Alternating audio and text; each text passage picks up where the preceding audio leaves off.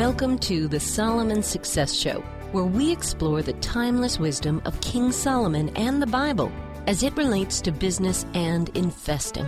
False prophets and get-rich-quick schemes are everywhere.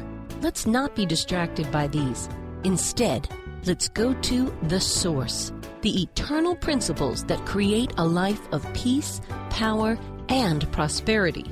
Here's our host, Jason Hartman.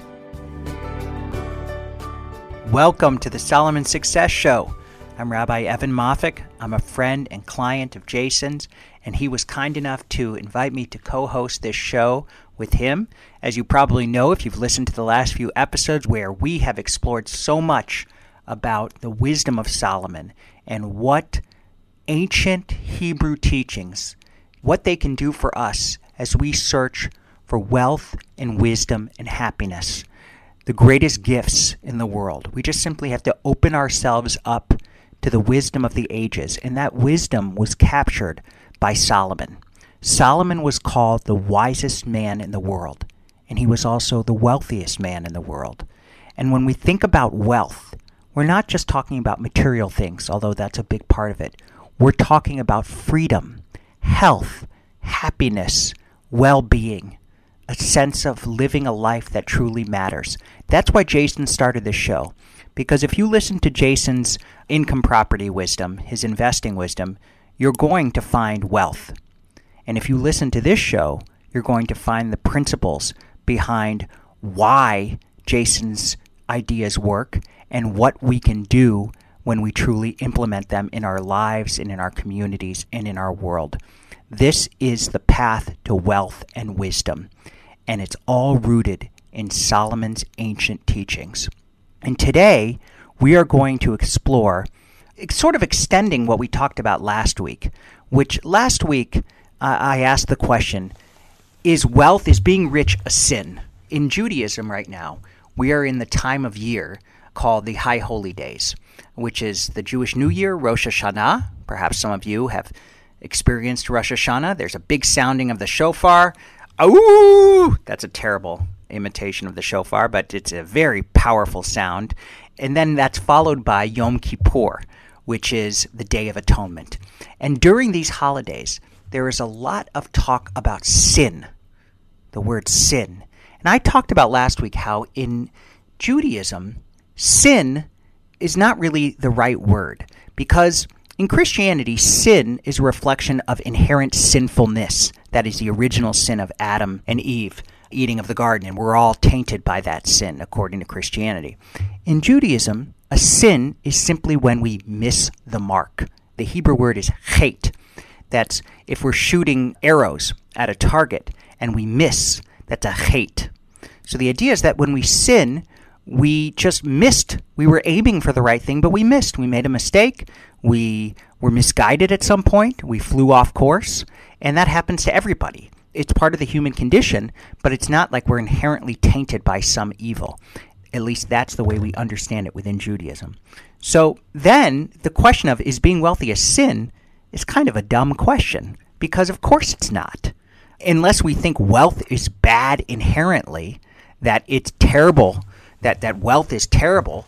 If we believe that, then sure, I guess being wealthy is a sin, but I don't think anyone listening really believes that, and I don't think you can make that argument from the Bible itself. Even the Gospels, it says, love of money is the root of all evil, not money itself being evil. And love of money, we talked about that last week. Love of money is the obsession with money, that we think it's an end in itself, that the whole point of making money is to just make more money. Anyone listening to this knows that's not the point of making money. The point of making money is freedom, is the ability to choose what to do with our time, to give. That's the point of making money. It's not to just get more and more and more. So then, what are the benefits of wealth? That's the question I want to ask this week. What can we do if we gain wealth? And in this sense, I am talking about material wealth, although the benefits of wealth when we talk about time and freedom, that's self-evident. We all want that. But I want to look more closely at if you follow Jason's investing advice and you gain material wealth, why is that good?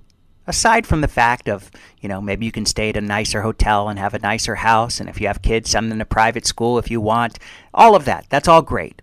But on a broader scale, what good does wealth do for us?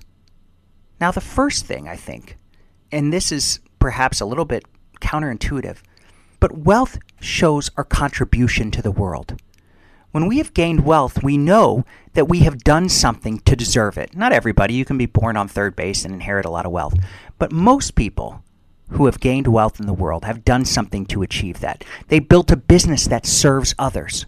When you get paid for something, it's a sign that you've done a service for them. You have served your fellow human being. Now, you can serve without getting paid, but many people, my daughter has a math tutor who comes to our house, and when that math tutor comes and helps her, I pay the math tutor. She has helped teach my daughter math, which is important for her to do well in school and for her eventually to succeed in life.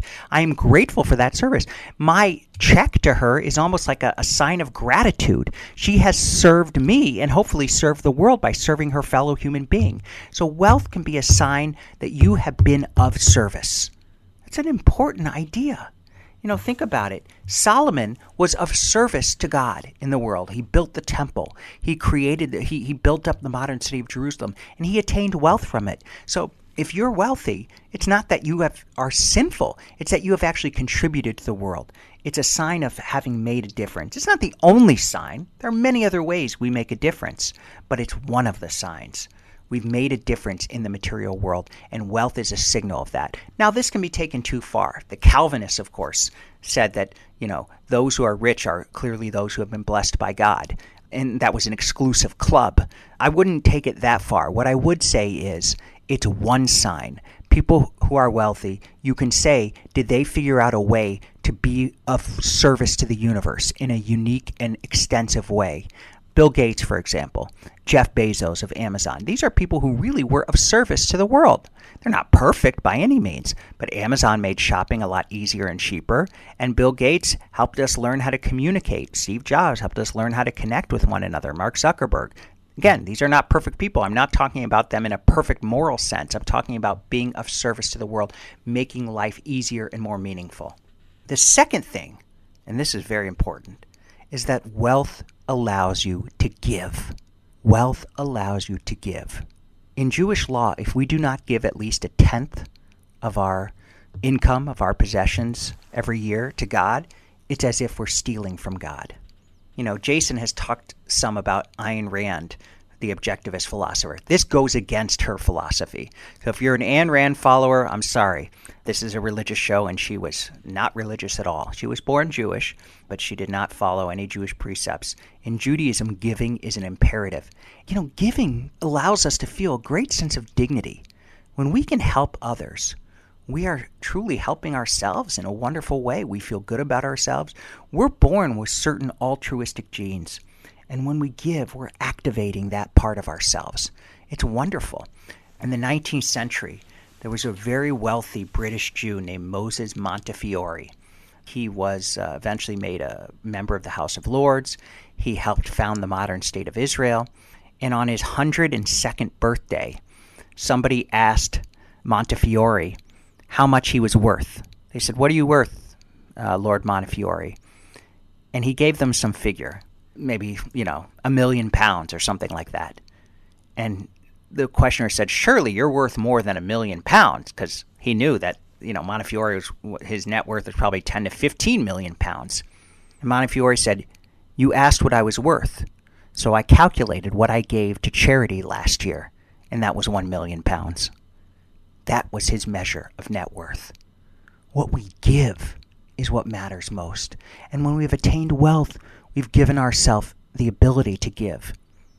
Now, money is not the only way to give. We can give time. We can give ideas. We can give, we have a member of the synagogue who's an excellent graphic artist who donates her time and skill to the congregation. That's a form of giving. But wealth is also a form of giving. And if we attain wealth, material wealth, giving it away is truly a blessing. People I know who have amassed great wealth say they have much more fun giving it away than attaining it. The third gift that wealth gives us is that it enhances our creativity.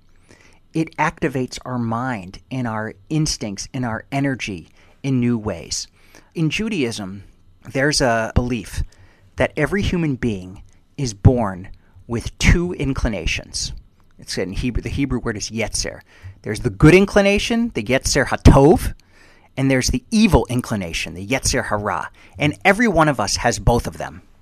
It's a law of human nature. And in Jewish theology, we would never build civilizations. We would not have families. We would not work if it wasn't for the yetzer hara, the evil inclination. That is, we channel that aggression, the aggressive energy that every person has. The challenge is to channel that into productive pursuits. And we do that when we work for a living, when we try to attain wealth, when we are competitive. We are taking that aggressive energy and we're channeling it into contributing something to the world. So the desire for wealth can channel our creativity and energy towards a productive end. That means if you want to make a lot of money, let's say, and you're good at science, you might decide to become a surgeon. And surgeons do very well. And if you're a really good surgeon, you can do really well, and you're serving others. Now, hopefully you'll do a little giving as well and perhaps perform surgeries where you don't make money. But you're entitled, if you're working hard and you have unique skills, you can get paid well for them and you're serving humanity. So that desire for wealth, that can push us to constantly create and get better at what we do. Do you think Steve Jobs, would he have invented the iPhone if he could not have made money from it? Probably not. Are we happy he invented the iPhone? We certainly are. So the pursuit of wealth and the attainment of wealth gives us the opportunity to be creative. Again, it's not the only aspect. We can desire to be creative because we simply want to help somebody else. There are doctors who have done extraordinary service just to save a life even when they weren't getting paid. It's not the only motivation, but it's one of those motivations. And to deny that motivation is to deny how we are created, to deny humanity. The fourth, and this is a little bit subtle and deep, but the fourth is that the pursuit of wealth and the attainment of wealth can change our self-perception. In the Hebrew Bible, in the book of Numbers, there's a wonderful story about the Israelites, scouts who are looking into the land of Israel. They are preparing to enter the land, and Moses sends 12 spies into the land. And they're each leaders of the 12 tribes. And they go into the land, and when they come back and report on their journeys, they say that the people in the land were giants, and we looked at them, and they looked at us as if we were grasshoppers. So their self-perception was that they were grasshoppers, and that the people, the Canaanites, were giants looking down at them. How many people think of themselves as grasshoppers, as weak, as little compared to those around them? They think, oh, I'm poor. Oh, I'm unhappy. I must be a bad person. I must not have the skills that are necessary. People think that. Their circle, their sense of self is small. Some of that may be programming from parents, from school, from just living a difficult life. But many people see themselves that way. But those who decide, I'm going to create, I'm going to contribute, I'm going to build wealth, that journey to wealth can also be a journey to self-understanding and self-esteem and self-confidence and an understanding that we are human beings created in the image of God. So the journey to wealth can also be a journey to self. That's a good saying. I should trademark that. The journey to wealth can also be a journey to self. And it's really true. You just read testimonies. I mean, that's why people like Jason and others who teach us about how to live a life of success also put a lot of emphasis on mindset, because mindset matters. Those ancient Israelites, it wasn't as if they were grasshoppers. They imagined that other people saw them as grasshoppers. It was all in their heads. And so we need to make sure we take care of our heads, that in our heads we see ourselves as giants, not as grasshoppers. As Jason has said, the most important conversation we have is a conversation we have with ourselves. And that conversation should remind ourselves that we are not grasshoppers, we are giants. So think about that. When people say, oh, being rich or being wealthy is a sin. Oh, you care too much about money. Remind yourself, of what wealth and money can do. It shows that we've contributed to the world. It allows us to give. It activates our creativity, and it can help us on our journey to self-esteem and a true sense of self and an understanding that we are created in God's image and that we are here for a purpose. Shalom. Look forward to talking to you next week. Thank you so much for listening. Please be sure to subscribe so that you don't miss any episodes. Be sure to check out the show's specific website and our general website, hartmanmedia.com, for appropriate disclaimers and terms of service. Remember that guest opinions are their own, and if you require specific legal or tax advice or advice in any other specialized area, please consult an appropriate professional. And we also very much appreciate you reviewing the show. Please go to iTunes or Stitcher Radio or whatever platform you're using and write a review for the show. We would very much appreciate that. And be sure to make it official and subscribe so you do not miss any episodes. We look forward to seeing you on the next episode.